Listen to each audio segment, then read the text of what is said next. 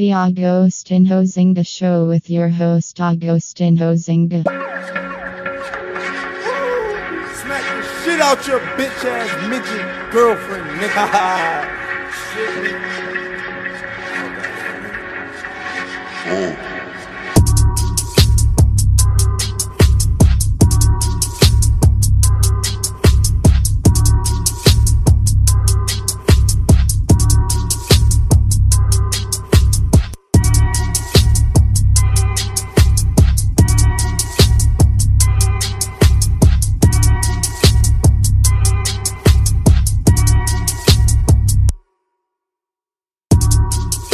Hello there and welcome back to the Agostinho Zinga Show with your host Agostinho Zinga, and this is episode number 711. That is 711, that is 711 or 711, actually correct me there. Thank you for coming back to the Agostinho Zinga Show with your host Agostinho Zinga, and this is episode number 711 with your host Agostinho Zinga, and I hope you're doing well today. I really do hope you're doing well, because I'm not in the best of spirits. I cannot deny. I've just come from watching flipping United lose 3-2 at home to Galatasaray, and I am questioning my will to live, really. I'm really struggling to really care about my team anymore.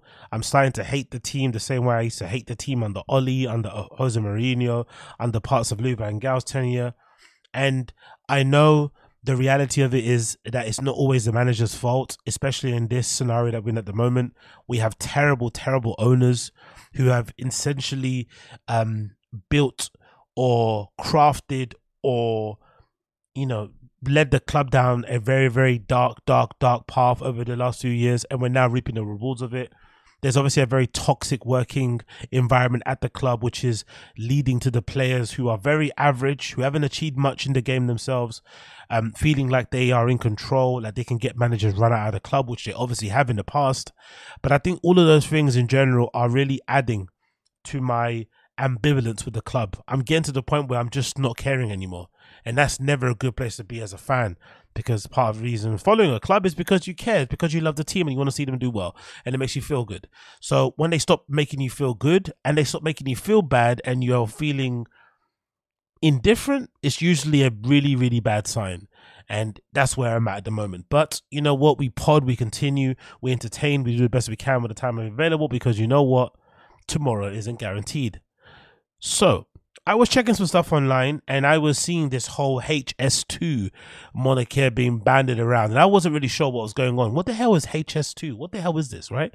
And essentially HS2 was a government program that was first put forward by the Labour Party in order to connect parts of Northern England with other parts of Northern England.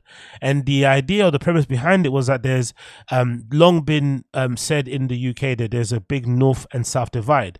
A lot of the government, especially here in the House of Commons, care a lot about what happens in the south, but rarely care about improving the lives of people that live in the north outside of London. And they said that this rail line would be the first step into kind of repairing those rifts and kind of doing right by people in the north by connecting them with high-speed rails. And the idea behind it would that it would increase, I think it would decrease the time it takes to get to London to Manchester.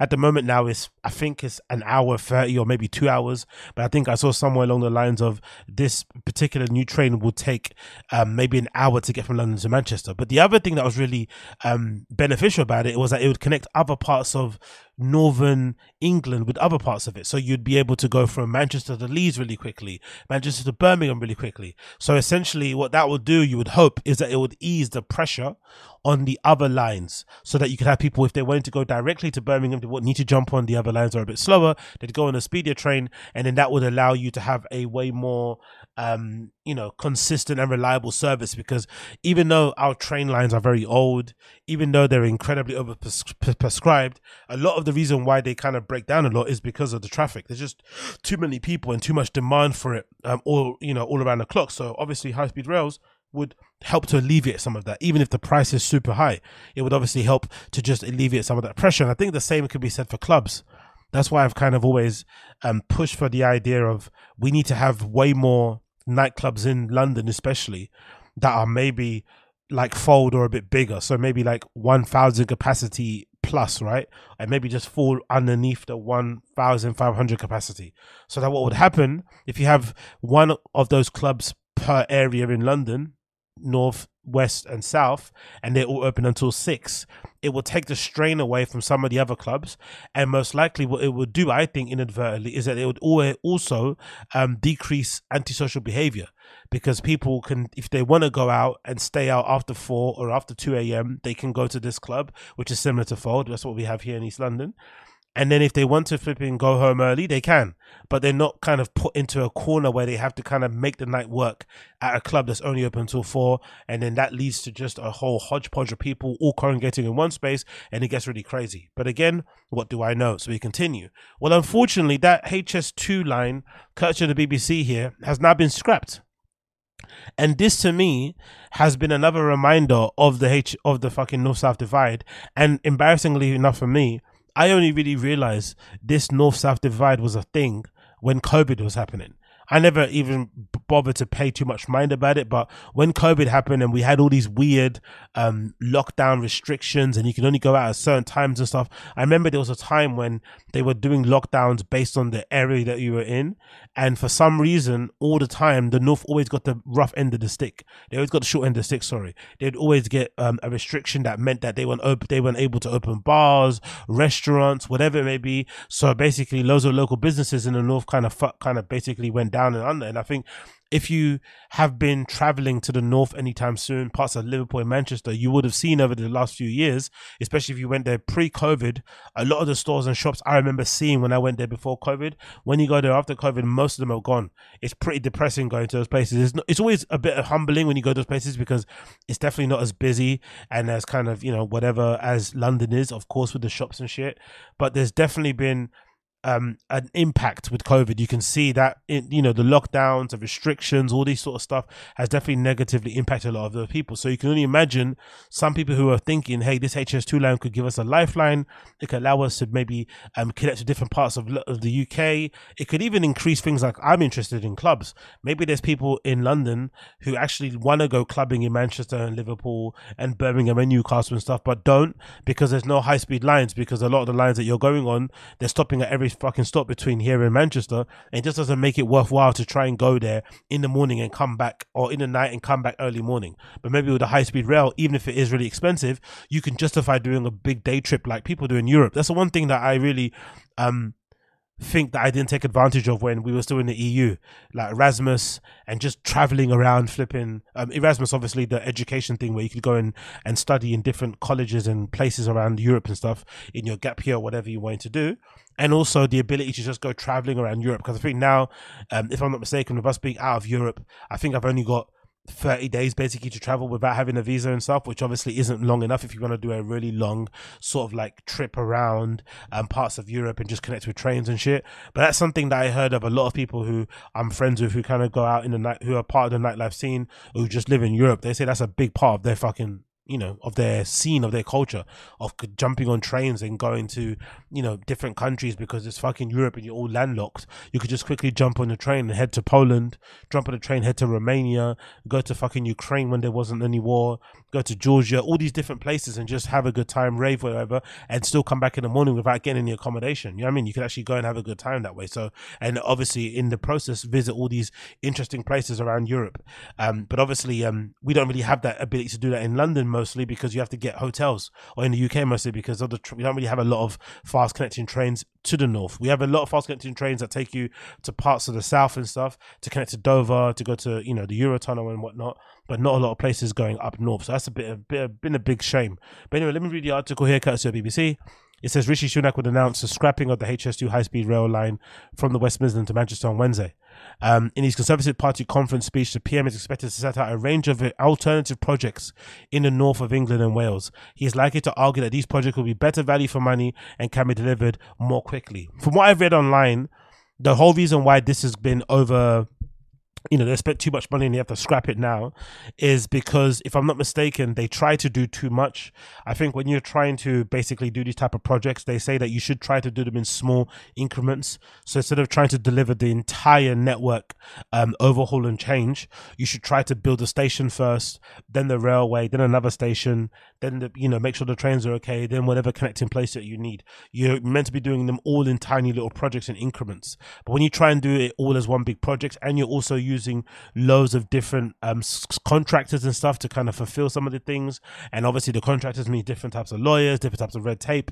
It's just a breeding ground for delays, exploitation, scamming, probably. You know what I mean? There's a lot of stuff going on there, so it's obviously starting to cost way too much money, and they decide to scrap it. But the argument for the people in the north is that there's a lot of things that waste a lot of money. There's a lot of things that they probably overpaid for that they still go through with, and they just found it easier to scrap this because it's something to do with the north, which is really interesting to kind of dive on deep on.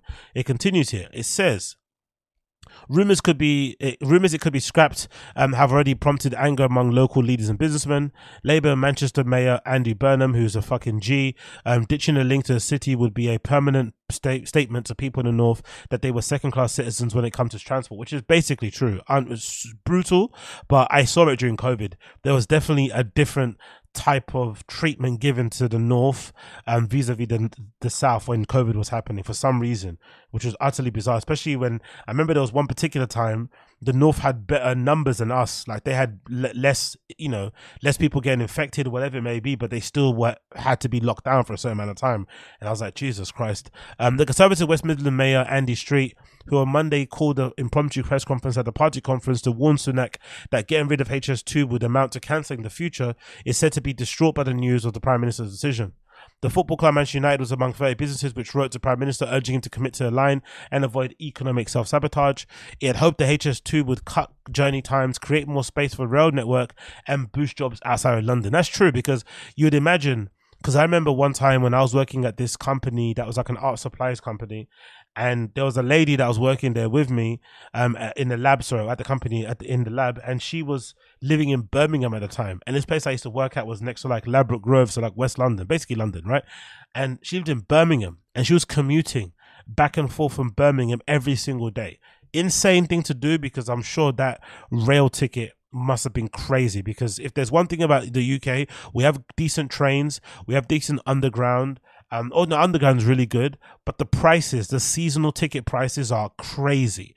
So I can imagine she must have been paying, I don't know, she must have been paying easily more than £1,000 a month to fucking go from Birmingham to London and then London to Birmingham every single day, using that as a commuter train. So imagine how beneficial it would have been to have a high-speed rail line going from London to parts of the north. It would have maybe allowed people to actually have jobs, full-time jobs, going back and forth and be able to go on those type of trains, even if it's expensive. Because people are doing it now with the shit trains.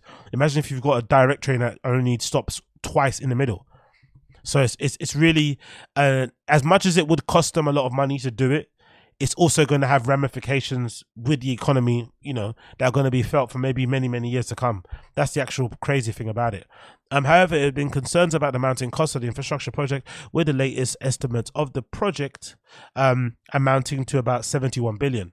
But it was in 2019 prices, so it doesn't not account for the spike in cost of materials and wages, for example, in recent months. Last month, Defence Secretary Grant Shapps said that it will be crazy not to review the project, particularly given the rise in inflation. Deputy Chair and Conservative Party Lee Anderson has described HS2 as a bad gamble. Not really. I think it's a good gamble, but unfortunately now, you probably couldn't, what's that thing called? You probably couldn't account for the economy going the way it did, or maybe you could, I'm not really too sure. But if you're looking to gear up to a general election, which is happening very soon here in the UK, you'd think, but again, the UK is odd, much like America. Sometimes people vote against their best interest. So I would say this is not the best tactic to go into a general election, but you never know. The Conservatives might win by a landslide still, even though they've pissed off half of the nation. You know what I mean? It might just still be okay for them. Who knows? And there's obviously Rishi Sunak here in the middle, our fucking beleaguered and inept and bit clueless fucking Prime Minister.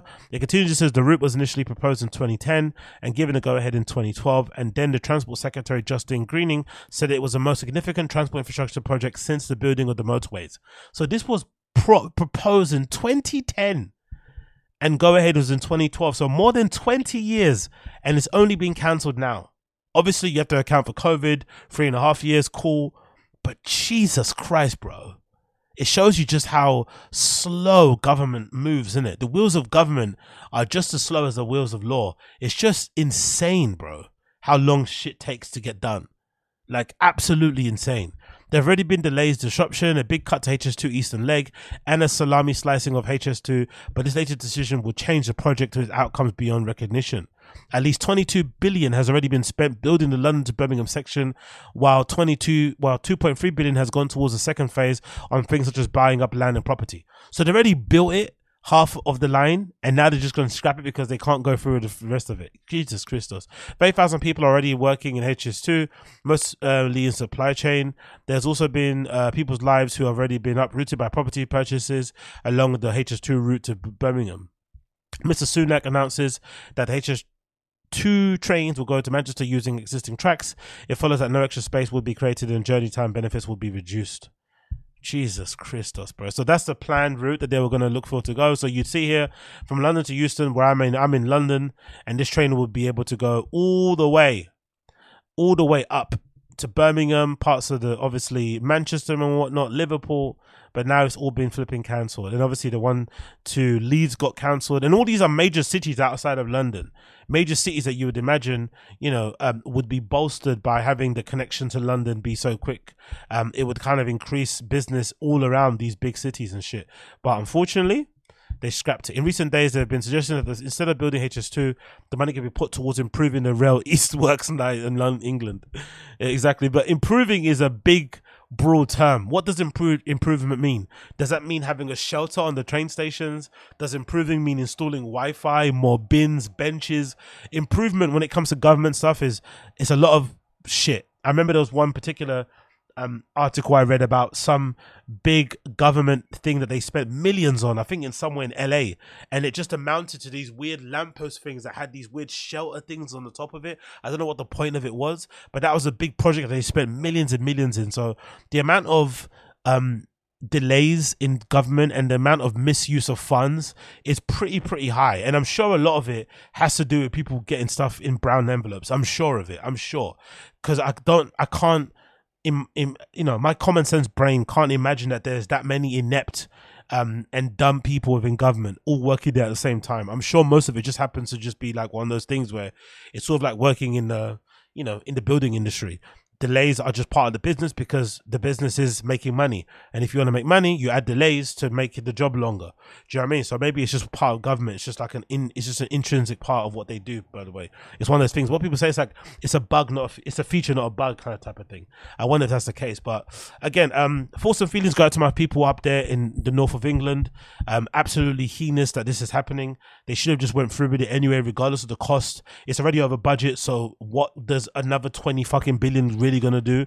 And I think it would have honestly reaped its rewards. It would have been amazing for the north. It would have opened up the entire country, especially for places like Manchester, where I'm thinking about Warehouse Project, that big club that's there that I've always wanted to go to. That could have, I'm sure there's a whole economy of people who travel around England. I don't necessarily do it because I usually prefer to go to festivals in Europe because they're way more cost effective, but I'm sure there are people in England who do like road trips or do train trips to go to festivals or clubs around England, experience different things and shit, and that would have opened up the entirety of England to do that. Maybe even open up for you to go to places like Scotland. Maybe going from Scotland from the north of England is a bit easier, or Midlands, whatever, than it is from London. Who knows? But now it's been cancelled, and now the fucking focus will be back on flipping London and what they do here and stuff. And don't let there come out any report that they misuse funds or anything, or that they're planning to do something else crazy. Like, that's why I'm saying now, if they approve that sphere in London, people are gonna go off. Imagine they're scrapping that entire plan to connect parts of North England, Midlands of England, right, that are usually overlooked and ignored, right? They cancel this entire plan. Now imagine if they scrap this and they decide to install that same sphere that they have in Las Vegas in London, which allegedly is the plan. There's meant to be a plan to have this same sphere they have in Las Vegas set up in London also, but they haven't got planning permission been approved yet, and it costs, I don't know, billions to fucking get it done. It's obviously very nice and great to look at, but just imagine how angry you would be if you live in the north and they approved the planning application for this and they gave the people that are building it, you know, subsidies and shit. Oh, you'd be so angry. You'd be so angry, bro. So angry. So yeah, let's pray it doesn't happen. Moving on, we got this story to talk about, courtesy of the BBC, regarding the bed bug panic that's sweeping flipping Paris. Absolutely wild. It's been pretty interesting to see and to read accounts from people online about just how traumatic and how much PTSD people have from having bed bugs. And I thought I was the only person. I thought only I was traumatically scarred by having bed bugs. Like, I had it twice. Right, twice, yeah. I had it once when I was living at home and once when I moved out. And both occasions were, especially when I was living at home, I think it was mostly a reminder about just how hard I needed to work to kind of change my circumstances and obviously help my family and obviously help myself to kind of get out of that situation and kind of help pull my family out the flipping depths of poverty, because I grew up in a fucking horrible neighborhood and, you know, didn't have the most money in the world. But it also reminded me of just how quickly little things can turn into big things, because usually bed bugs, especially from my neighborhood growing up, it's just mostly just, you know, a build-up of dirt and stuff and just lack of hygiene and all sorts of other things that's happening, especially in the area that I live in, with, you know, bin men going on strike and stuff and bins piling up all over the street and bloody blah blah blah, sanitary hygiene, all that stuff can add to it. And it just reminds you again, it's just a very big humbler as to where you're currently at and where you need to go to avoid those situations. But the experience of having bed bugs never leaves you. And I remember one particular occasion when I had bed bugs, and I remember, I think I was working at the time at Dr. Martens or something, and I was talking to a customer on the shop floor, and I think I noticed before they noticed it, but I was wearing like a flannel shirt, and I saw a fucking bed bug, crawling out of my flipping flannel shirt pocket, my chest pocket. I saw it creeping out of my chest pocket like that, and I quickly was able to kind of pat it away without them realizing. But I was like, oh my god, I've got bed bugs on my clothes, bro. I'm transporting them from my home all the way to fucking central London where I was working at.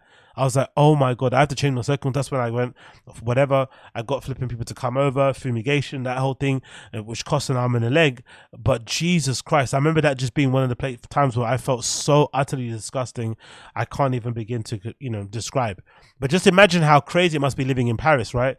Gay Paris, this beautiful place. All your dreams and aspirations are connected to it. All you think about it is beauty and architecture and culture and all this stuff. And then they get a bed bug panic. Absolutely crazy, especially before the Olympics. So let's read the article.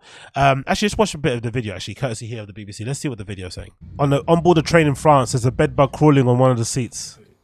There's something underneath the beds as well, it looks like, or the chairs. You can see them everywhere where they usually are found. God almighty. More again in the chairs and stuff. Jesus Christos. Some dead, some still crawling around. But anyway, let's read the article, see what it says. A plague of bed bugs has hit Paris and other French cities, provoking a wave of insectophobia and raising questions about health and safety during this year's Olympic Games. Or next year, sorry. That's broadly how the phenomenon has been described in France and international news media. In part it's true, but in part it's not. What is the case of the number of bedbug sightings have increased over the last few weeks, and the upward trends are several factors. Every late summer, we see an increase in bedbugs, says Jean-Michel Berenger, an entomologist in Marseille. It is because people have been moving about over August and July, and they bring back their luggage. Each year, the seasonal increase is bigger than the last. So this has been happening for a while. God almighty. In Paris, the long-standing fear of infestation felt by flat dwellers, 1 in 10 of whom have experienced bedbugs in the last 5 years, according to the official, have been added to new sources of angst. Reports of Punasius, what is that? Punasius or Punaises have been recently seen in cinemas that have been proven but are taken seriously. Likewise, claims that people have been bitten on trains. Can you imagine getting bitten by a bedbug on a train to work? Shit.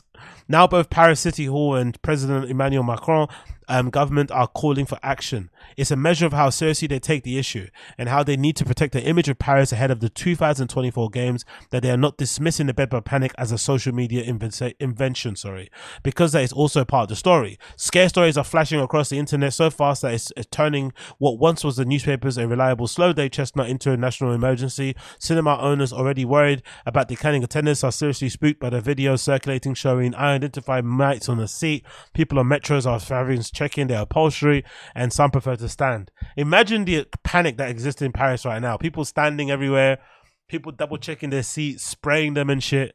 I guess that lady that everyone was fucking dunking on social media earlier, the one that goes to hotel rooms and cleans everything, I guess she's not looking so crazy now, huh? Everybody was dunking on her because she's a bit overweight and she's wasting her time cleaning rooms in hotels when she could just stay at home or just take it as it is.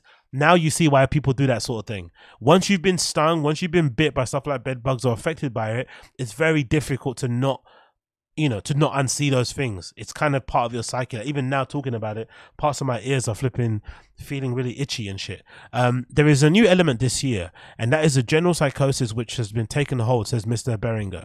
It is a good thing in a way because it serves to make people aware of the problem, and the sooner you act on bed bugs, the better. But a lot of the problem is being exaggerated. So they're trying to obviously stem the flipping, craziness online, but the reality is the reality. Most people that are seeing the bed bugs are seeing them. They're not seeing things, but obviously they don't want people to go in full-blown panic and start fucking burning their neighbors' homes because of fear of catching fucking bed bugs. The fact of the matter is that the bed bugs are making a comeback and have been perhaps in 20 or 30 years, but it's not just in France, but everywhere. There are several factors of which globalizations, container trade, tourism, immigration is the most important. Climate change can be ruled out. The bed bug, Cimex lectorius, to give it its next Latin name, is a domesticated creature, domesticated bed bugs. So is somebody keeping them as pets?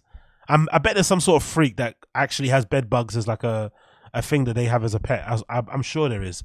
It goes, this domestic creature, it goes where humans go, weather doesn't come into it. After World War II, bed bugs, like many other beasties, were massively reduced in numbers in the widespread use of DDT. But over the years, DDT and many other chemicals have been banned because of the effect of humans. In the meantime, bed bug population has been altered by the elimination of those creatures who were genetically susceptible to chemical eradication in the first place.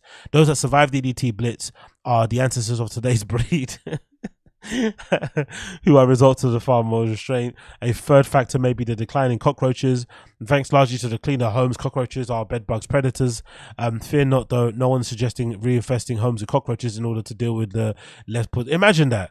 People actually having cockroaches in their home to deal with bedbugs. According to Beringer, in the developed world, people are liable to panic about bedbugs because it's lost on the collective memory of them. In other parts of the world, they are still common and people keep the threat in proportion. Yeah, it being common is still not something that I would be saying is acceptable and be happy to have. I'm sorry. The truth is that bedbugs are indeed a menace, but the danger is more psychological than physical. Cimex lectorius may be revolting, but as far as it's unknown, it cannot transmit disease. Its bites are loathsome, but they do not last long. But they're still itchy. They still make you feel gross. Having all these cracking creatures all over you, especially when you're sleeping, it's not the greatest. So these guys are trying to make it seem like it's not a big deal, but it clearly is. But one thing we need to do is that we owe this kid a big apology. Do you remember this kid that went viral over, I think maybe a few months back on social media? This American kid, because he went to Paris and he basically wasn't a fan of Paris overall and said it was disgusting. We owe this guy a big apology because maybe he was onto something. Maybe he was onto something about Paris. Y'all save all y'all money, all y'all lives to come here. Let me be the one to break your bubble. First of all, Paris stink. It smelled like piss, cheese, and armpit. Child, eating the damn pigeons was crazy. It ain't nothing to do but eat at cafes. You will see a cafe on every corner because there's no activities here and the food is so mid. That's why there's hella fast food, American fast food chains, because their food don't taste like shit. And that shit look grimy as hell. Paris look grimy as hell and dungeon. Post-apocalyptic. Everywhere you go, it was graffiti. The buildings weren't inviting. They weren't welcoming. It was actually a horror sight to see. Like, this was shocking to me. They will never show you that this is what Paris really looks like. In the Eiffel Tower, child, this was the trail to the Eiffel damn tower. This was the most hype shit I've ever seen. Outside of this tower, it ain't shit to do. There's no mime culture. They don't know how to capitalize off their culture. It's just this damn tower. It's just this damn tower. You say it looks like the Middle East. People will tell you to go to the Eiffel Tower at night because in daytime it looks like rust. Of course, it looks good at the night. That's why they say turn the lights off when you fucking, but you can't see the person's ugly or not. You don't learn much about French culture because they don't capitalize off the things that they're known for, like mimes, which is a fucking super ignorant American thing to say. The only thing that French people are known for are mimes. Like, what? Anytime someone says the place looks better at night, it's a red flag. I understand what he means because I think Paris is interesting as a city anyway, because I said it plenty of times before, but it's the only place I've been to so far in the times that in the places I've visited around the world. Again, I'm not the, I'm not the biggest traveler, but I have been to a fair amount of good places. And it's probably the only place that I can say, hands down, where your experience of it is highly dependent on who you go with, who you know over there. And who you know over there, basically. You really can't have a good first time in Paris on your own. I don't think it's possible. I really don't. You kind of have to know a bit about the city, maybe know a couple of people and stuff to really get an appreciation of what Paris is like as a city and like it. I think other places, you can come on your own and just be able to say, yeah, this is shit. Like London is a good example. London, I think, is an easy place to come to and realize and figure out quickly if it's for you or not. You'd be like, you know what? This place is shit, overrated. Same goes for New York. You could go to New York, visit it and say, you know what? This place is fucking awesome. I love it. But Paris is the only place where even if you say it's terrible, if you go back a second time, a third time with somebody that is actually from there, or you know people that live over there, it completely changes your experience and you absolutely fall in love with it. Honestly, I swear to God. So it's got that really weird bit about it, but it's also got a very weird sort of like chicness about it that's also a bit dirty. Like one of the places that I like to visit a lot are on the kind of outer rings, right, which are kind of like where the hoods are, right, where it's all like full of kind of the blocks of flats and stuff that you see on all the fucking famous French movies and French TV series and shit. Those places are usually quite fun to hang out with because it's quite quote unquote multicultural. There's loads of good restaurants and shit, great places to go and party, blah blah blah blah blah. But the center of Paris is also really nice too because it's super bougie. It's a place that you see in all the flipping Hollywood movies. You can walk along the canal and blah blah blah blah. You go to cool bookshops, eat at nice restaurants, drink cafe bars and whatnot, sit down and people watch. All those things are quite amazing, but there's parts of Paris that are hidden behind doors, like people's after parties, certain clubs that you're only allowed to go to if you know certain people, even certain book clubs and readings and presentations and theaters and stuff. It's all kind of like needs to know basis. So it's a hard place to really enjoy on your own as an expat or as a tourist, kind of just figuring stuff out solo. It's very difficult to enjoy it and to like it, but it's also very kind of jarring because it kind of reminds me a little bit, I think the guy even said in the video, it's kind of like Middle East, but it's a lot like Central Europe or even Eastern Europe. When you go to parts of Berlin, for instance, the city that I kind of love and go to a lot, you're like, oh, this place isn't the greatest. Even places like when I went to Prague one time in the Czech Republic, when you just venture a little bit outside of Prague, like 5 to 10 minutes walk even, you start to see how quickly the place starts to resemble any other place that you would imagine visiting in Central to Eastern Europe. Very industrial, loads of bricks everywhere, loads of fucking graffiti, like very downtrodden, yeah, very like bleak. As soon as you step out of Prague, the kind of main city where all the fucking tourists are, and the main whatever it may be. So I think the same thing happens in Paris, but the Paris kind of juxtaposition of it kind of feels a bit nicer when you go there. But again, it takes a bit of time to get your eyes used to it. So big up that kid, and I think we owe him a big apology. Moving on, I wanted to talk about this quickly because I saw this topic being spoken about in the Berghain community subreddit, and I think I want just to kind of touch on it a little bit because I'm still confused as to how this has become such a thing. So I've been reading that there's been an uptick of people in the scene that I am part of, maybe the dance music scene, electronic music scene, techno scene, whatever it may be, the club scene, that are recreationally on nights out, going out and taking ketamine, right? And I don't necessarily understand what's going on. I don't get how ketamine has now become a rave drug. because from the times that I've taken it, which has maybe been a handful of times, maybe like 3 times in my entire life, it's legitimately been something that I have questioned my life decisions after I've taken it. I'll be like, you know what? I'm never doing this again. It's completely ruined my night. It's, disturbed everything I was going to do, and just made me question how people can rave on it. And now it's become a really popular thing because I'm reading reports of people going to fucking DJs playing at techno festivals, DJ playing at clubs and stuff, dropping behind a booth and having a couple of flipping bumps of ketamine while they're playing, which is to me one of the most courageous drugs you can take because it legitimately shifts your perception of fucking reality. So to be in a K-hole and to attempt to fucking play at a nightclub seems to me like one of the most risque decisions you could ever take. Like, why would you do that to yourself? I do not understand, but clearly people are doing it. And I don't know if it's because I'm just not adept at taking it. I'm not too sure if it's them taking a certain type of ketamine. I'm not really too sure because the only one I know is there's 2 in it. There's one that's called like a rice one, and there's one that's more like crystally. I forgot. There's 2 versions anyway that you can usually get, and usually people will smash it up and they will grind it up and try and sniff it.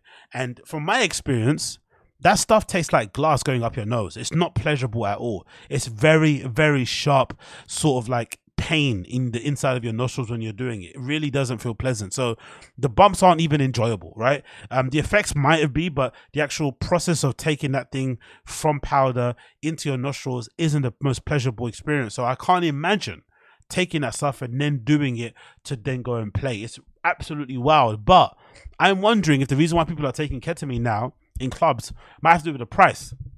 Because the price and the quality of other drugs, especially stuff like coke and stuff like MDMA and Molly and stuff and LSD, whatever it may be, the quality of those stuff is starting to go down, but the price is starting to go up. And there's also the very real possibility that you might get stuff that's like laced with fentanyl and shit.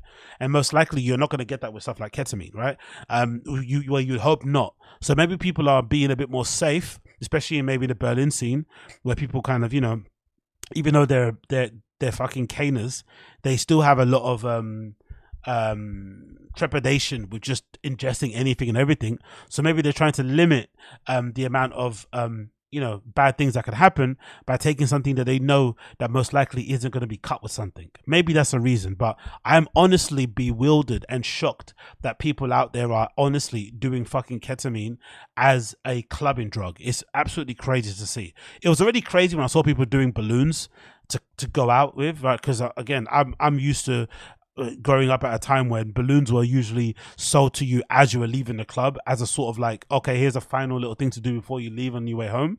But I couldn't imagine doing it as like a part of my night out, to go out as a sort of like precursor to my night or to kind of aid me or during my evening. It just doesn't mean something that I would ever want to do. But clearly I'm in a minority because there's a bunch of people out there, especially DJs, who are legitimately taking this and also flipping being able to play and dance around in clubs and stuff. And I can't understand why that's the case.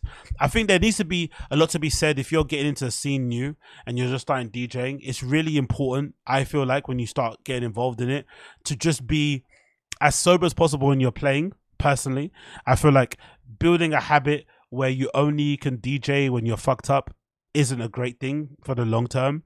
And I think in general, you need to get to a point where you realize, for better or worse, where you sit.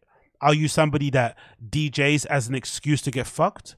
Or are you somebody that enjoys to play music, and if somebody provides you with some drugs, hey, to maybe increase the fun of your night, you might take it.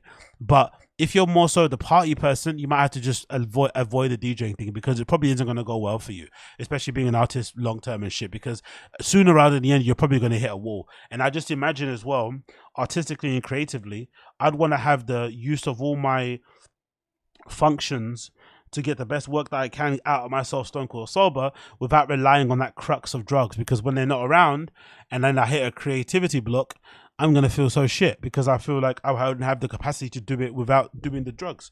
So I feel like a lot of people should focus more on just doing great work, making great art, making a name for themselves, building their career before they go down that path. And from what I've heard anyway, it's mostly just established, stand-ups, established fucking DJs who are obviously indulging. But I just feel like in general, it's not the correct thing to do. I just feel like as a performer, I feel like you owe the fans, you owe the punters, you owe them your all. And I don't think you can ever give them your all if you're fucked. It's just impossible to do so. It's not going to end well in that way. So I think the best thing to do is to probably try and play as sober as possible. And then if you want to have fun and do what needs to be done, do it after your set. I think that's always the thing that I've kind of adopted. And really for me, whenever I was playing out, I would be too nervous to do anything because I want to make sure that I'm remembering my set. I know what sort of stuff I wanted to play. I'm kind of, aware of my surroundings, so I can quote unquote read the room and I know what to play next and blah, blah, blah. I've got a million things going through my head. The last thing I'm thinking about is getting fucked on booze or getting fucked on drugs. That can wait another time. Whether it's later down the night, whether it's later on another night, it's not that imperative. Obviously, when I'm out, it's a different story. But when I'm playing, I want to be, at my best, basically. I don't want to be super fucked up and slosh. And for me personally, I don't see how you can mix the both. I really don't. But again, I've seen certain streamers online who legitimately will stream for 6+ hours drinking and taking loads of drugs and shit, and they seem fairly okay. Some slurred words here and there, but they seem fairly functional. So maybe it's just me. Maybe I'm just a PUSSY, and maybe I need to put my big boy pants on, get flipped up, and start doing what everybody else is doing online. Next. So this is an odd one to talk about because I feel like, it might come across like I am judging, but I'm not judging. But I kind of am, but I'm kind of not, right? So I've seen this really interesting video, this mix courtesy of Whore, that features this DJ called Dragon Girl. And in this particular video where Dragon Girl plays, it's very apparent when you watch the video that she has, very, very, very long armpit hair. And she has this incredibly revealing top on, so you can see her boobies bouncing around as she's dancing and shit. And it's kind of hard not to see these things. Again, not trying to objectify her, but it's just an imperative of what we're seeing. It made me think of two things. Number one, it made me think of that thing I said before when it comes to like DJing and stuff. There's this thing that people kind of don't want to talk about, where it's like part of the success of somebody or part of your ability to be successful is sometimes your image. And if you're a woman, sometimes I can imagine it could be very difficult to kind of wrestle or to, accept that if you are conventionally attractive. Like, you'd probably want to use it to your advantage because the DJing field and the DJing industry is incredibly competitive. I think I'm an amazing DJ. I think I'm probably one of the best out there, and I don't play anywhere, right? I'm just somebody playing in their fucking bedroom. So if I think I'm really good, there must be a bunch of people out there who are playing in a couple of bars, couple of clubs here and there, who never get a chance to play at some of the bigger clubs. So the competition is crazy. There's probably too much of us DJs and not enough opportunities. So any angle advantage that you could get to kind of give yourself a head start, to jump in front of the queue, to squeeze in here, squeeze in there, you should take it. Whether it's affirmative action, like the kind of thing that I was proposing about Fold, right? Like trying to quote unquote fake cancel Fold, but only having white resident DJs, and then getting myself propped up to be the only black resident DJ there. Fuck it. However you get in, you get in. But then once you get in, you show and prove with your talent and your skill. And if it's your attractive female or attractive woman, once you get in with your looks and what, and maybe your assets and stuff, why not then, once you get through the door, prove them right by completely changing your looks or whatever, or maybe not making it super important, but then focusing mainly on your art so that people can be respectful of you as an artist, not just because you look really hot and they want to oogle at you. Those are two things. But I'm wondering now if that's necessary and if that's the right way to think about things. And maybe me just talking away about it that way that I'm talking about it is maybe adding to the problem. I'm not really too sure, but it is quite interesting to see this sort of stuff because it's kind of very apparent, very striking, and kind of something you can't really unsee. But it also goes to show like how far we have to go as a society, that I would see a woman playing, a woman playing a live stream DJ set, and the first thing that I would notice, apart from what she's playing and whether or not I like the music or not, would be the armpit hair sticking out of her armpits, right? That'd be the first thing I'm noticing. Not even literally her looks, literally more so just the armpit hair in the armpits. The first thing that kind of came to mind when I was seeing this clip, playing here in the background here, which I've got to mute because obviously the flipping songs are definitely going to be copyright strikes and stuff, right? That's the first thing that kind of came to mind. I couldn't unsee this when I originally saw it. I was like, bloody hell, mate, those are some real hairs underneath there. It's like, I haven't seen a woman that looks like that in a very long time. Now, don't get me wrong, in Berlin it's definitely something a lot of women have kind of adopted as a feminist sort of thing, in terms of kind of trying to, I guess, buckle the conventional, beauty standards and whatever it may be, or something to do with the patriarchy. I'm not really too sure, but it's definitely something that you see a lot in Berlin. But it's definitely something that I remember just checking now, when I see this kind of coming across my timeline. I was like, oh, you don't really see that too often. But again, I think personally for me, as I said, when it comes to my advice, when it comes to trying to get into the scene, if anybody wants my advice, which you really shouldn't take because I'm nobody, but I feel like you should use every advantage to get through. Because unfortunately, this industry isn't really about your skill, about your ability to play music and shit. Yes, it's nice that this set that she's playing, it's not really my type of music. It's a little bit hyper poppy. It's a little bit Euro trashy, Euro dance, hard dance, whatever you want to call that style of music. It's not really for me. But in terms of the construction of a set, it sounds really good. She's a proficient DJ. She can clearly sequence properly, has a good ear for tunes, can mix, all the things that you want to be a DJ. But I wouldn't be talking about her right now if she wasn't wearing this top and if she didn't have these very long armpit hairs underneath her arms. That's the fucking reality of it. And that's the real unfortunate reality of the scene and maybe life in general.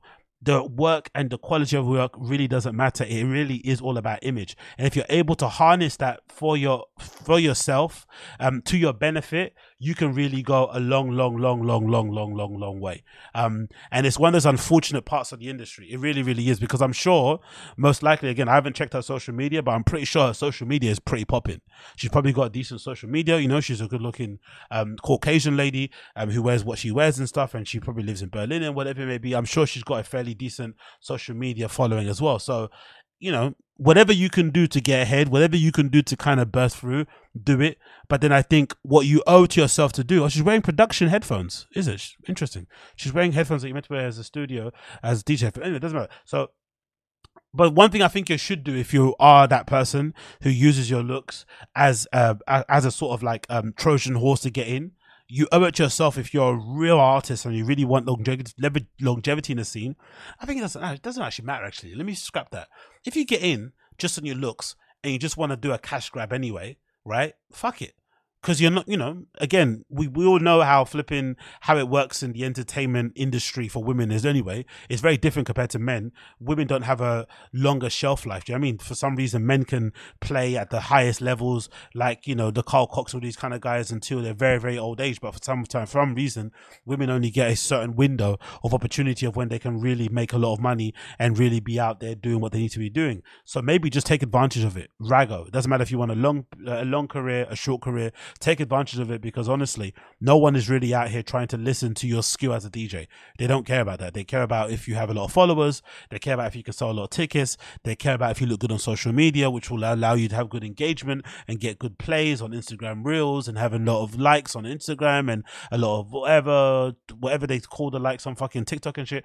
All of that stuff is more important than your actual skill. So why not use it to your advantage? Fuck it. It really is fuck it time, because the scene in the industry doesn't care.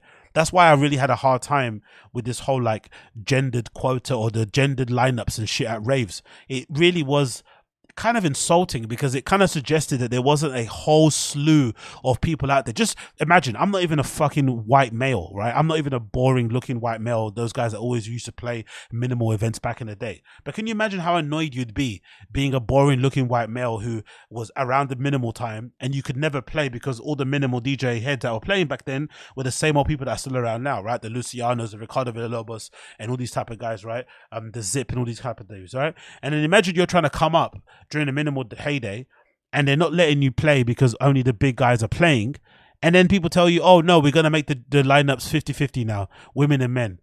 So now your chances of playing have gone down to 50. Those 50 they're going to play from men's side are definitely going to be people that don't look like you. They're definitely going to be more people that look like me.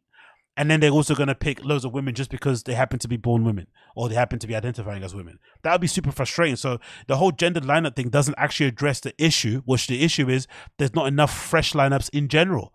Whether it's in the LGBTQ queer scene, whether it's in the POC scene, whatever scene it is, it's still the same 10 to 20 people playing the same fucking raves, or it's playing different type of raves, but it's the same bloody lineups really for the most part. And that's the main thing that needs to be kind of sorted and handled, but they don't really, which is why you have to give places like Berghain really a lot of credit, because even though they're a big club and they have all their issues, they do really well to kind of platform and to give chances to people who are fairly unknown. A good example is that DJ Maria, right? I remember when I checked her profile the first time she got booked in Berghain, I'm pretty certain I remember her followers being like 2,000 or something on Instagram.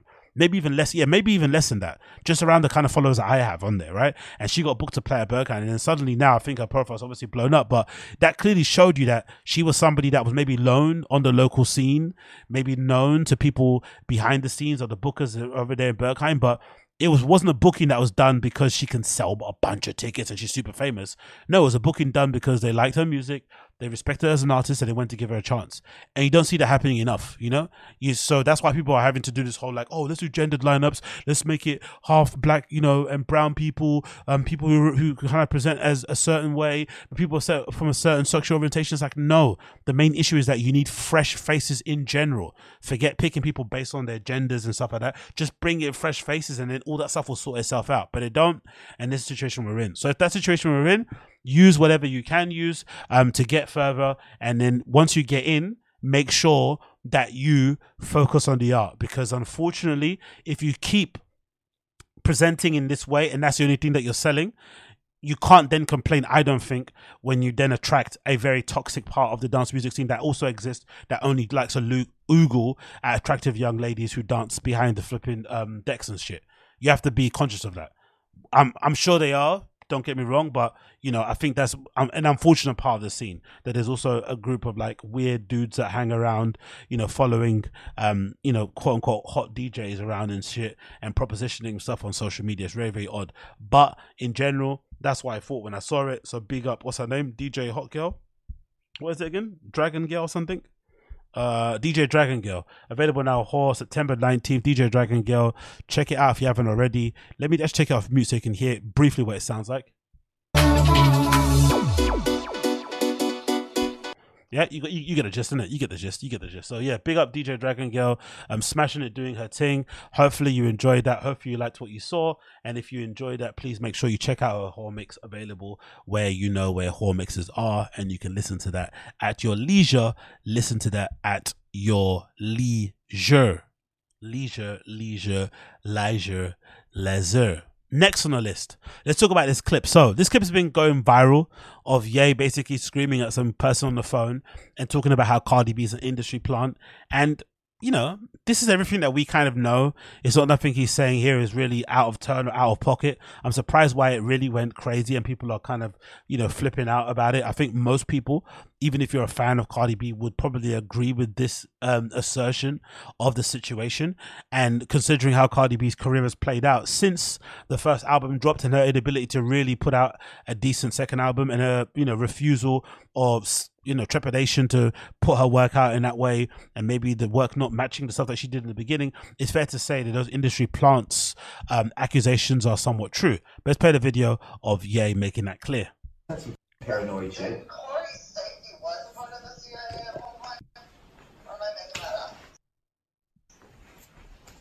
Yes, it's Corey CIA.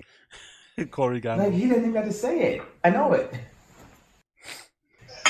The fucking CIA. What are you talking about? Like, what the fuck? This is my godmother. This is my this. These Illuminati. That's why fucking Cardi B was over there. Cardi B is a plant by the Illuminati. She don't write her raps. She's just there to like sound as ignorant as possible, and then make songs like "fuck him" and you get some money. Yeah. You know, she was literally replaced, you know, Nicki Minaj purposely. That they put her there, and now she doesn't know what to do, and she's just she has no idea what the fuck is going on. She thinks it's just a blessing from the universe. There ain't no blessing from the fucking universe. That's not some paranoid shit. So the interesting thing about this is that what he's saying about Corey Gamble is something that I've always thought and I've always been a bit perplexed by. But if you actually zoom out a little bit, you've probably always encountered, especially if you're a part of a little, a little subculture and stuff, Corey Gamble personalities always do exist, right? And this Corey Gamble guy is the black dude that hangs around the Kardashians, older guy who was, I'm not sure if he's still going out with Kris Jenner, the mum of all the girls over there, but essentially he's somebody that now adopts the role of being the nanny or something of all the girls. I don't really know what's going on there, but some sort of assistant nanny guy. But obviously he's also dating Kris Jenner, who's the mum of all the Kardashians and the Jenners over there. Cool, whatever. Nice one to hear that. The thing about Corey Gamble is that he's such an unremarkable, average kind of like person. It's pretty interesting to see how he managed to kind of worm his way into that group of people. Like, because you'd imagine they have a pretty high wall or high bar for the people that have to get into their inner circle, right? It probably takes a lot. For as much as we rag on them for being a bit dumb and being a bit vapid and shallow and shit, I'm sure to be a part of their social group, it's not just as easy as having money or just knowing people. It takes a lot of stuff happening at once to kind of get you situated next to them and to be friends with them, because they usually probably keep a tight circle because of all the things they're involved with and the tendency to people to spill beans and to reveal stuff about them, blah, blah, blah, blah. So they have to do that. But somehow he managed to do that, and he's managed to stick around for ages. Even though when they may not have broken up, him and Kris Jenner, even though there may have been stuff to do with the family, the one thing that's been constant with the Kardashian Jenners has been Corey Gamble. And how has he done that? How has he done that? But then I think about the scenes I've been involved in, the subculture I've been involved in. There's always that one guy or girl who manages to kind of worm their way into a position that they don't really deserve, just through pure cunningness and really adept networking and social climbing and shit. And maybe that's what Corey Gamble did. Maybe he was a guy with a dream who just sat there and said, hey, I want to be a part of this Hollywood Hills, LA establishment of people. I want to be a part of these people because I know how important it is that your network is solid. And I think in America, more so for probably here, I think when you want to reach those upper echelons of places, you definitely do need friends in higher places. And oftentimes being the friend of somebody very rich can really transform your life also, like knowing how to play your position and just being the kind of person that they can depend on and they can rely on. So maybe that's what he did. He made himself useful. He made himself completely available, and they saw that he was loyal, saw that he was consistent, saw that he didn't, betray them in any way, shape or form, because so far he hasn't come out with a tell or anything. And I think they then kind of stood by him, and now he's been basically welcomed as a part of their family, extended family, which is kind of interesting. And then going on to the Cardi B thing, I think it's fairly evident and clear to see that the industry at large, they do that all the time. I think they did it a little bit with Chance the Rapper when he was coming up to maybe replace Drake. Maybe there was a idea to do the same thing with Kendrick with Drake, but then Kendrick turned into be more of an artist as opposed to somebody that's willing to go toe to toe with Drake in terms of the commercial artist thing and do the whole album per year. I think he's never going to do that. And then they maybe wanted to do that as well with Chance the Rapper.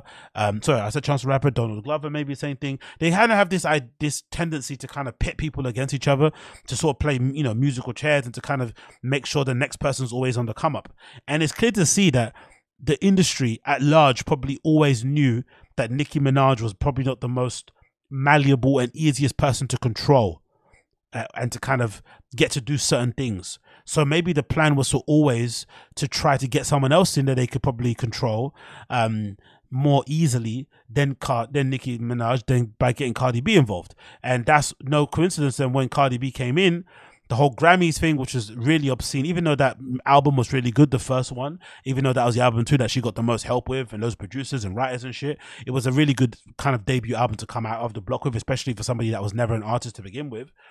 To get the Grammy and to all that sort of stuff, it kind of felt like the industry were trying their best to prop her up more in the hopes that it would take out Nicki. But Nicki's also got a crazy fan base, and she's still clearly a true artist. Even though she had a dalliance and a kind of dabbling of being a pop star, she's still somebody that's kind of shown over the years that she cares a lot about being, regarded as a proper artist in a conventional sense, and obviously a really high level rapper. So she was okay with I would say okay, but maybe content. Or maybe accepted that the industry she was never going to be industry darling. And then, you know, certain things that she's done in her own personal life and the things that she's said and stuff, and the people that she's now married to and the family, all this sort of stuff, I'm sure hasn't maybe helped how she's been perceived by people in the industry, because, you know, the industry people like to play those games. But I don't think it's crazy what Kanye said about Cardi. I think most people with logic, with brains, would say the same thing about her also, even if you're a fan, that she's definitely industry plantish because of how she came in through love and hip-hop and stuff, having no real musical quote-unquote training or experience beforehand, and then ascending to the way that she did. And also, as well, I think a lot of things people don't miss is the amount of things that she's been able to get away with in her career, like mistakes and faux pas and stories that she's told about her come up and stuff, where you'd think if that was somebody else, they would definitely not be at the level that she's at now. So I think all of those things clearly show that there's definitely a protection, a sort of ring around her that enables people to that kind of lets her kind of get away with stuff and whatever it may be. Anyway, that clip was taken obviously from an unreleased documentary that's come out that's been very eye-opening to see for a lot of Kanye fans, myself included, because it's been very clear to see that Ye is very much Ye even behind cameras when he knows he's not being recorded for like an interview or something. Yes, this guy was being recorded since 2018 allegedly for this footage for a long, far-reaching, documentary documenting his entire journey and whatnot. It's going to be pretty cool to see it finally come out when it gets finally polished and done up, whatever it may be.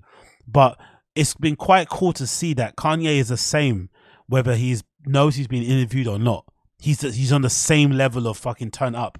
But when you watch the documentary, it's also kind of sad because you can see his mental deterioration going on as you watch the documentary, because it starts from 2018-ish, I'm assuming, and it kind of goes into the present day, and you can kind of see him getting worse and worse mentally. And then one thing that's really sad about it is that he clearly has a lot of yes men around him, and there's people around him that also maybe just feel like they aren't in the position to say anything to him because it's fucking Kanye West. So he's able to kind of fly off the handle, say crazy shit because no one can chat to him.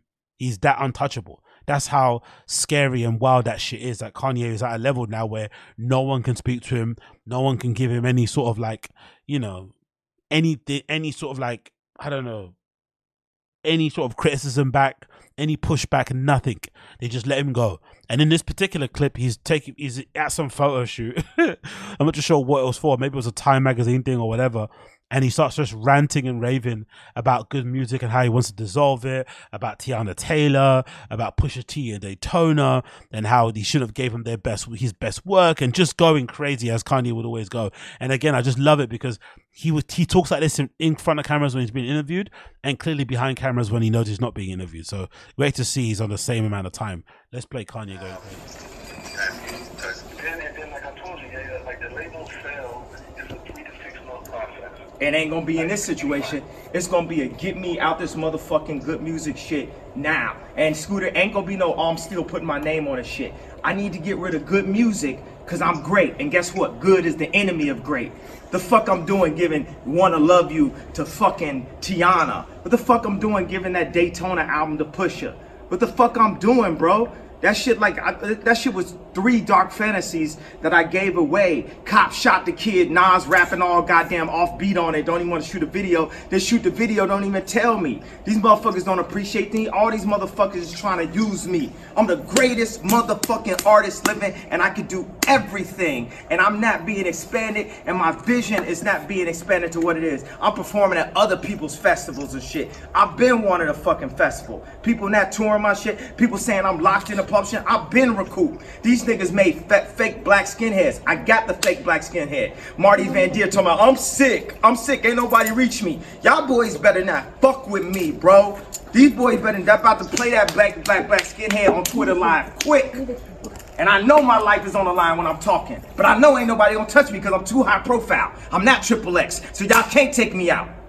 But I bet you I get off my motherfucking publishing. I bet you I get my motherfucking festival. And I bet you I get off of Universal. And I bet you y'all don't talk to Adidas again. Oof. He's on the phone spitting that hot fire mix. So if you're Tiana Taylor, this definitely confirms. I'm sure she knows this, but it was unfortunate that that relationship or that professional relationship didn't work out as well as it should have.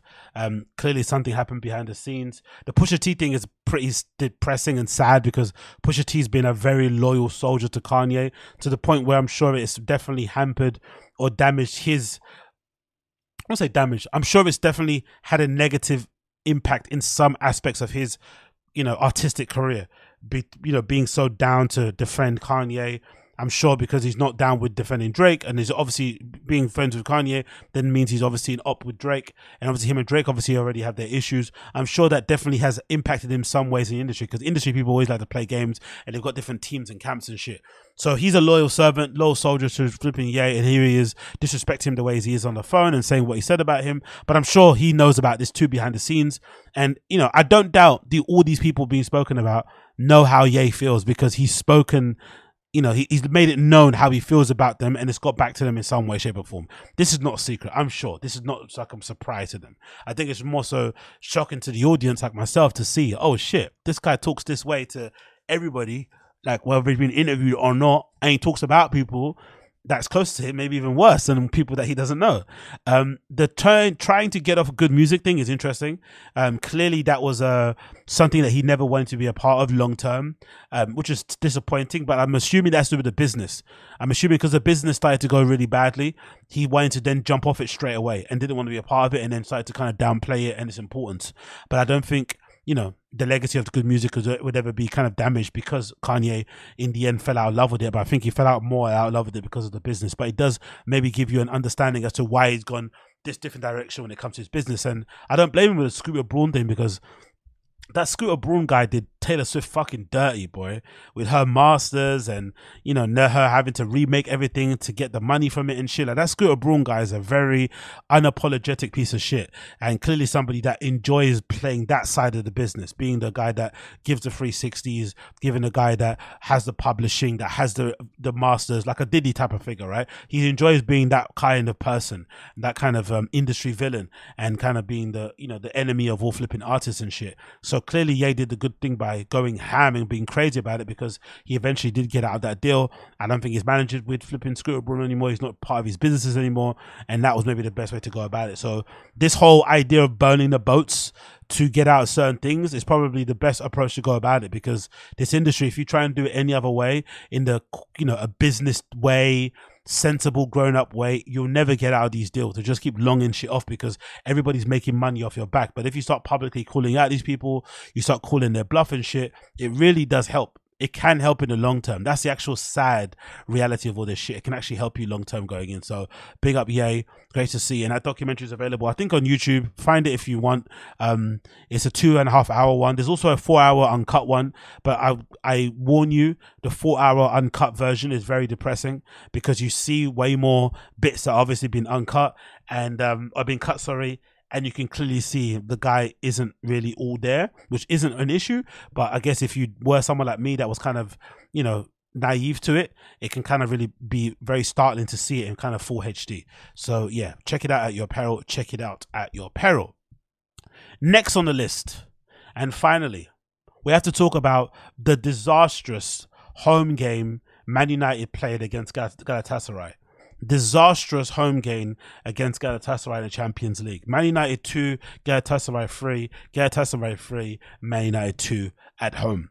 The really sad thing about this game wasn't that we got beat. The really sad thing about this game was that Galatasaray were there to be beaten. They're not a good team. Any other team in the Champions League, any other team in our group probably puts them away if they perform the way that they did against us at Old Trafford. They're not very good. They're very open at the back. Their front line isn't probably as sharp as it needs to be. They missed a penalty, a couple of chances here and there. They were getting very unnecessarily aggressive and shit in the midfield and in defense and stuff, and started to do niggly fouls. So they definitely have a temperament issue. Their fans can also be easily influenced by how badly they play on the pitch. You could see at certain points. So they are there for the taking. But we played so terrible outside of the Rasmus Højlund goals and performances. We played so terrible as a team, defending, midfield, and in parts of our attack, that it was only inevitable that they were eventually going to win. I thought a draw after everything that happened in the game would have been a good result. But then considering how the other teams in our, in our Champions League group are playing now, I think Bayern Munich ended up winning 2-1 against Copenhagen, and they, I think, won their first game. It's very, very difficult to see us qualifying from this group, which is obviously isn't, I don't think, a bad thing either, because I'm one of the fans that doesn't really agree with this idea of top four is everything and being a Champions League is a must. I think sometimes being in these cup competitions is only worthwhile if you actually have an option or a possibility of winning. Just being in it for the sake of hearing the Champions League music and being a part of the flipping social media conversation isn't really the greatest thing, I think, in general, because if anything, these competitions remind you way more than maybe sometimes the league of how far or your club is from the top teams around the world. It really, or around Europe, sorry. It really does remind you. It's a stark reminder of just how far we have to go. And I think most United fans, Glazer protests, to one side and blaming them to one side and shit. You have to see that even if we get the right manager in, we've got a long way to go to get this team playing anywhere near the level that it can be to be competing in the Champions League, let alone qualifying in our group and let alone trying to win. We're miles apart. Obviously the most concerning part for me, I think, has to be the way we conceded the goals. Obviously Onana's mistake that led to one of the goals was absolutely diabolical, especially for the penalty. The mistake that led to the penalty was absolutely diabolical. Then the Onana attempt at trying to save the through ball that Icardi ran onto to score the winner was absolutely diabolical. Also, he went to ground way too early, made Icardi's job way easier when he went to go and score. But also, I think running that back a bit, Icardi running through the way that he did through one header from Davinson Sanchez from his own half into our half, and both Lindelof and Varane looking like they were running in mud. And then obviously Amrabat playing him on side, which I don't really fault him for because he's a defensive midfielder playing at left back, was shocking. Icardi is never known for his pace, but he completely stripped us at the back, ran onto it and finished it really well to let them win, at the last minute. Rasmus Højlund was one of our only positives, I think, maybe alongside Mason Mount. I've given Mason Mount a lot of stick, but I honestly do think this was Mason Mount's best ever performance so far playing for Man United. I feel like he performed his role really well in midfield. He was tenacious, he was combative alongside him and Hassan Mejbri, who I don't think he's a great player, but I think what he clearly does is that he complements the midfielders better in that kind of way that Erik ten Hag wants us to play than any other midfielder, which I think goes to speak to the overall dependency that Erik ten Hag has with his favourites that annoys me. But going back to Mount, I thought Mount played really well throughout the entirety of the game. I think maybe alongside Højlund, he probably was our best player. He probably deserved to get a goal or an assist, but definitely the star man has to go to Højlund. Rasmus Højlund, that was maybe one of the best I've seen striker performances in a long time at United. That was everything we want to see in a modern striker. Holding up the ball, being a nuisance to the defenders, scoring goals, being a threat. He basically scored a hat-trick, but one of the goals got cancelled because of an offside. But he was incredible. That was such a good performance, and that should give most fans hope and maybe dissuade a little the negative feeling around Højlund, especially myself. I was having my reservations about some of his runs and shit, whatever it may be, but there's definitely a player there. The only thing is, playing up front for United, that we've seen with Martial, as we see even with Weghorst when he was here, it's just a really thankless task. There's not a lot of good combination play before the ball gets to you, so you're kind of relying on your striking partners or the attacking players or the midfielders having a moment of brilliance to find you. There isn't a lot of combination plays where you can kind of expect to get the ball in certain places. But I thought his first goal, which I think was a header from Rashford, or the crossover from Rashford, I think actually that ball was hit at him a little bit too hard. I'm not going to lie. I think the cross in was hit too hard and hit too far back. You had to kind of bend back 2 yards to kind of get the ball in from the header, which was still a flipping amazing finish regardless. And then, of course, the second goal, I think, was a tapping close in on the goal. That was really well taken. And then I think the one that would have been the second goal that got cancelled was really good when he dummied the defender inside the box. But the defending and the midfield from us was horrible. Casemiro, probably one of the worst performances I've seen from him in a while. The ill discipline to give away the penalty like he did in the box was stupid, even though they didn't score for the penalty because Icardi ended up missing. Him sliding in like that against the player in the box was so flipping stupid. Honestly, one of the worst red cards I've seen in my entire life, especially when you think about he's already on the yellow card. He's already on the he's already on the yellow card. Onana obviously does the worst thing possible by passing the ball straight from the box, trying to get to flipping Casemiro. It doesn't get to him. And then in Casemiro's effort to try to get back to stop, I think it's Mertens from getting into the box, he slide tackles him, and that gives away the flipping penalty, right? An absolutely stupid error for a player of Casemiro's experience to make in the box. Crazy. And I think personally, he didn't need to do that. He could have still let Mertens run into the box and attempt to try to score past Onana from the angle that he was at, or whatever he was going to do. We would still had 11 men, and we could go again to try to rescue a point from the game, or whatever it may have been. It wasn't all hope wasn't lost. So I don't know why he did such a drastic decision to go and slide tackle him like that, especially on the yellow card. That ill discipline from somebody who's experienced was really horrible to see. I thought Varane against Galatasaray was very, very, very bad. Like, that was one of the most concerning performances I've seen from Varane, because if anything, that was a reminder of maybe just how far he's fallen off as a player.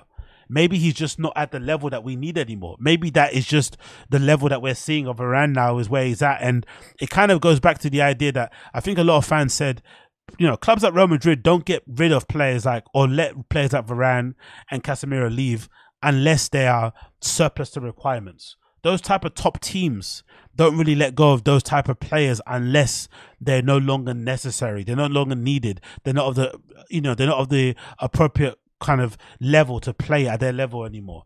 And maybe that's the reason why they ended up at United. Maybe they ended up at United because they were surplus to requirements at Real Madrid, as opposed to them wanting to play at the top level still and coming to United, because obviously we pay crazy wages and they know they're not going to really have any competition for a place there. So they come over here, and then we end up having two players in the most crucial positions, defensive midfield, and one of our centre-backs playing there. And maybe Varane also is carrying an injury. I'm not really too sure what's going on, but he looked terrible, especially alongside flipping, Lindelof, who's always bad, especially when he's playing against strikers or attacking players who are dynamic and do crazy stuff.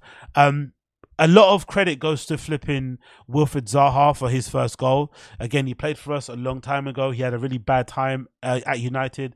Various conspiracy theories around why he didn't exactly hit the ground running. Maybe his, beef with David Moyes and the whole drama allegedly behind David Moyes' daughtership was not true. Who knows?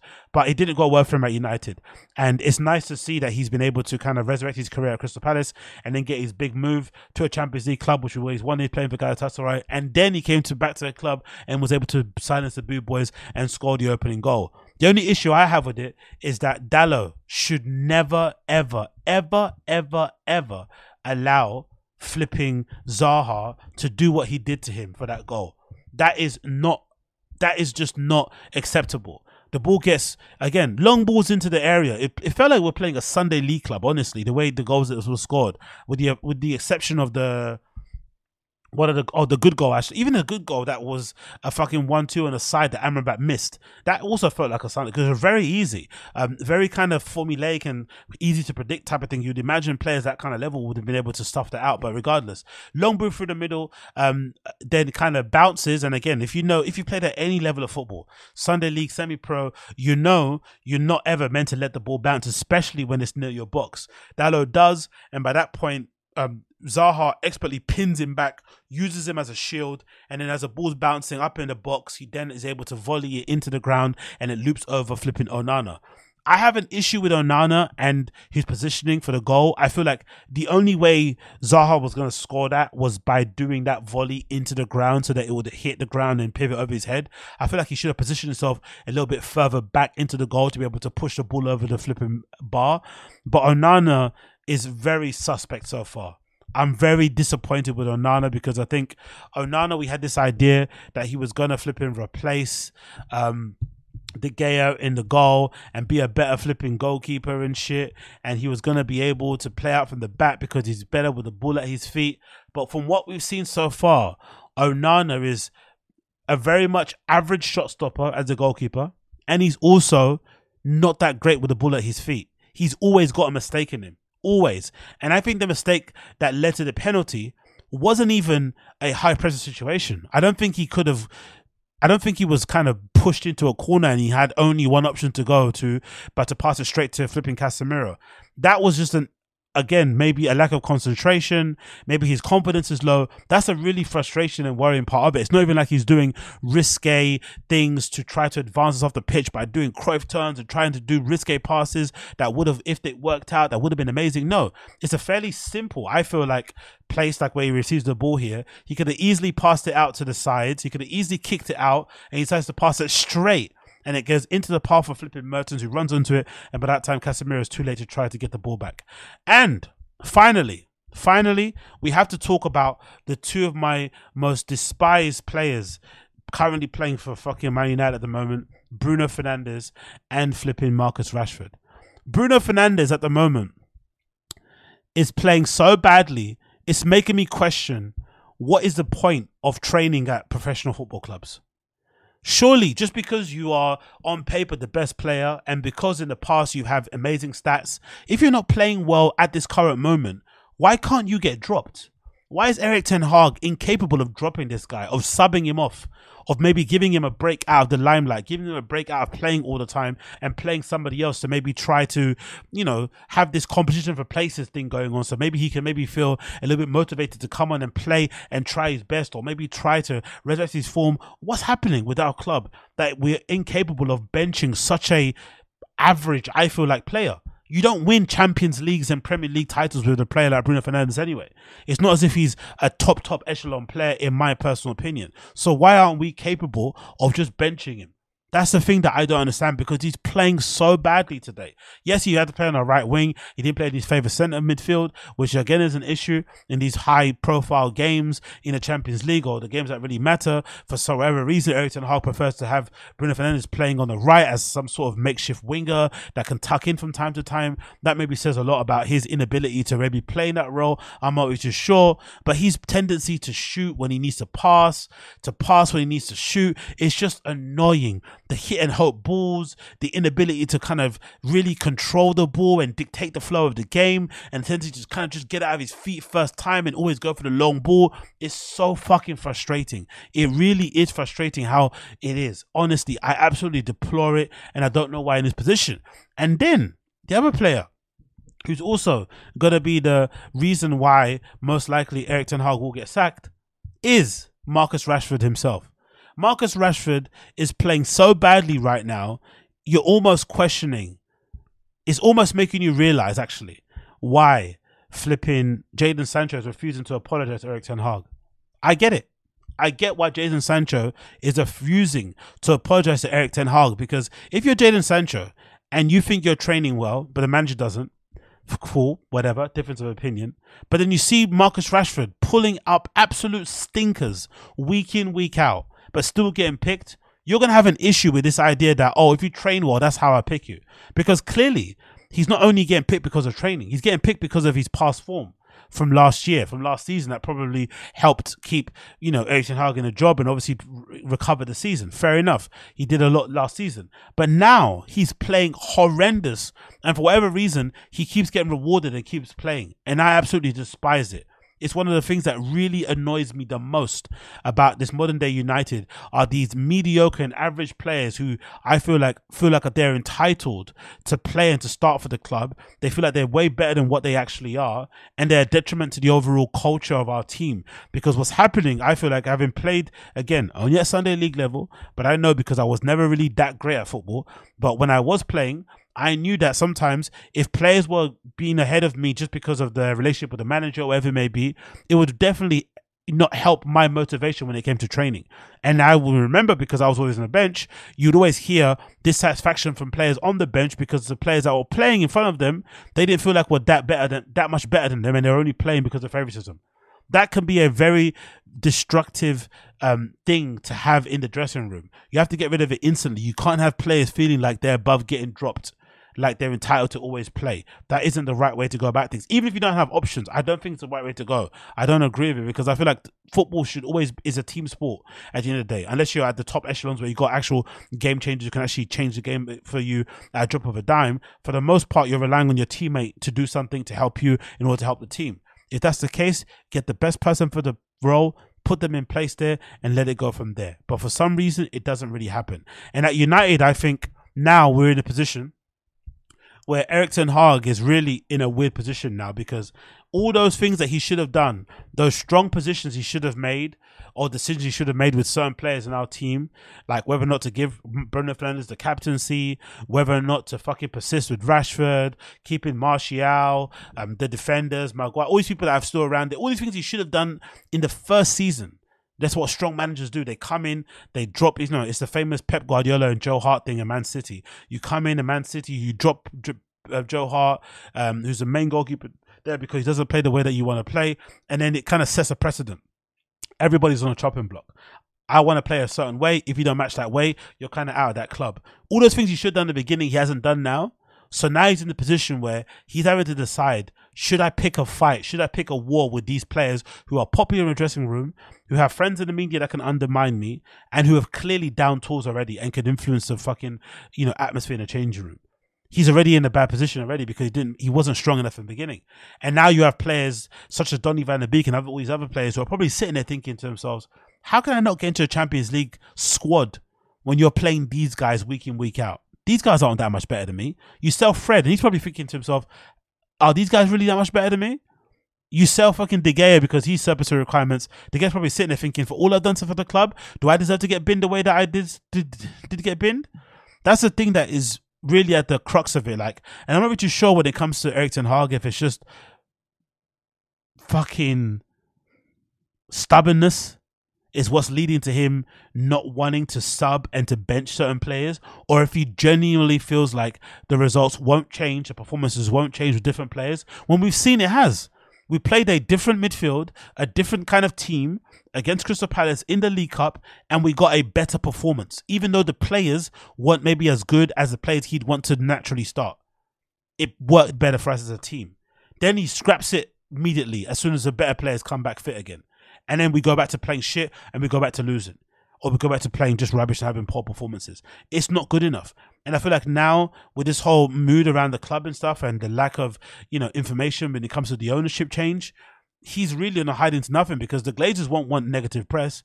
They'll eventually, in order to protect themselves, they'll eventually just fire him and just get somebody else in again, and the cycle then continues. So as much as I don't want him to get fired, because I feel like it will take the attention away from the Glazers, it's also getting to the point where you're thinking to yourself, what are you doing with these guys in training? We're not seeing any style of play, no patterns of play. We're not really seeing players being improved on. We're not really seeing even just the Højlund, even the Højlund fucking signing. It feels like he's figuring it out on his own. I don't feel like we actually have played in a way that suits him. Personally, I don't think so. We have really patterns of play that really suit him. He's having to just figure out on his way and kind of help his teammates understand his game more as the game kind of progresses. And that's basically it. So we're in a really shitty position, but Erik ten Hag really needs to really fix up and work it out ASAP. If not, he is fucked. But this match was one of those ones that kind of just reminded me of how far we are. And I wouldn't say it broke me, because I think I've been broken already. I've just kind of given up kind of caring, even though I've been rambling for more than 20 minutes. I wouldn't say it's broken me in that regard, but it definitely has led me to believe that this club is just toxic from top to bottom. The players, the managers, there's something about his club that just turns good players into terrible players, that makes competent managers lose the plot, because this Erik ten Hag that we saw at Ajax isn't the same guy we're seeing now at United. The principles that he had at Ajax, the way that he played football is completely different. The player profiles that he had in the team are completely different. What is going on? I really don't understand what the deal is. I really don't get it. I would love to know. But for some reason, we are where we are, and I feel like it's only going to get worse before it gets better. Unfortunately for United fans, it really is the case. And I, for one, can't wait for us to get knocked out of Champions League, because we don't need to be in this competition getting our asses handed to us by Galatasaray at home. It's not worth it. I'd rather not play it. I'd rather even not be in the Europa League. Fuck it. Scrap it. Concentrate on the league. Concentrate on actually, training these players and coaching them correctly, developing some players if need be, and then going again next season. But this whole just being in competition for the sake of it, to feel like we're a top club when we're far from being one, is not it. And these players are a fucking embarrassment. Every single one that played, with the exception of Højlund and maybe Mason Mount, they're all fucking disgraces.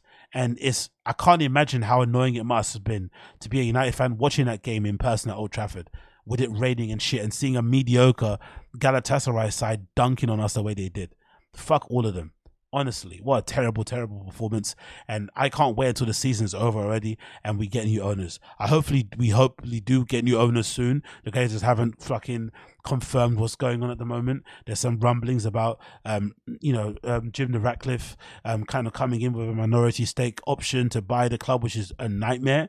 But I obviously want the other Saudis to come in or whatever to buy us out. Sheikh Jassim, sorry, hopefully. Because it's going to be 100% buyout, and that's what we need. We just need a cultural reboot. We need a change from top to bottom. And I hope when the new owners come in, they get rid of everybody. They fire the entire board and start from scratch. We need that. We're desperate for it. Because at the moment, the people that we have currently managing or controlling our club don't know what they're doing, man. They really don't. It's fucking perplexing. I fucking hate it. I hate United so fucking much with all my fucking heart. Anyway, on that nice, positive, cheery note, I'm going to leave you guys. Thank you for tuning into the Agostinho Zinga Show. It's been a pleasure to have your company as per usual. If it's your first time checking out the show, you know what to do. Smash like, hit subscribe, and all this good like stuff on YouTube. If you're listening through the podcast app, please leave me a 5-star review if you can on all the podcast apps that you use, Spotify, Apple, all that good stuff. And of course, if you want, you can share it with your friends and family. And obviously links to the stories I spoke about are in the descriptions, and also a link to my Patreon and other social media links can be found in the description also. For now, you shall hear my tune of the day playing underneath my voice, and I'll hear you guys another time. Or I'll see you guys, another time when I come back. Take care, be safe everybody. Peace. If I imagine myself peaceful on the fire escape, head first, my hands inside my t-shirt as we run away. So now we have a running start. My body moves in mystic ways. I cross my arms to shield my heart. And as everything turns into waves, I see the light upon the lake, the silver moon, the water snake, a pair of eyes, a gentle breeze, forgotten tales, a wild beast. I know the time has come to ask you for a kiss. Don't go, my lovely pantomime receiver.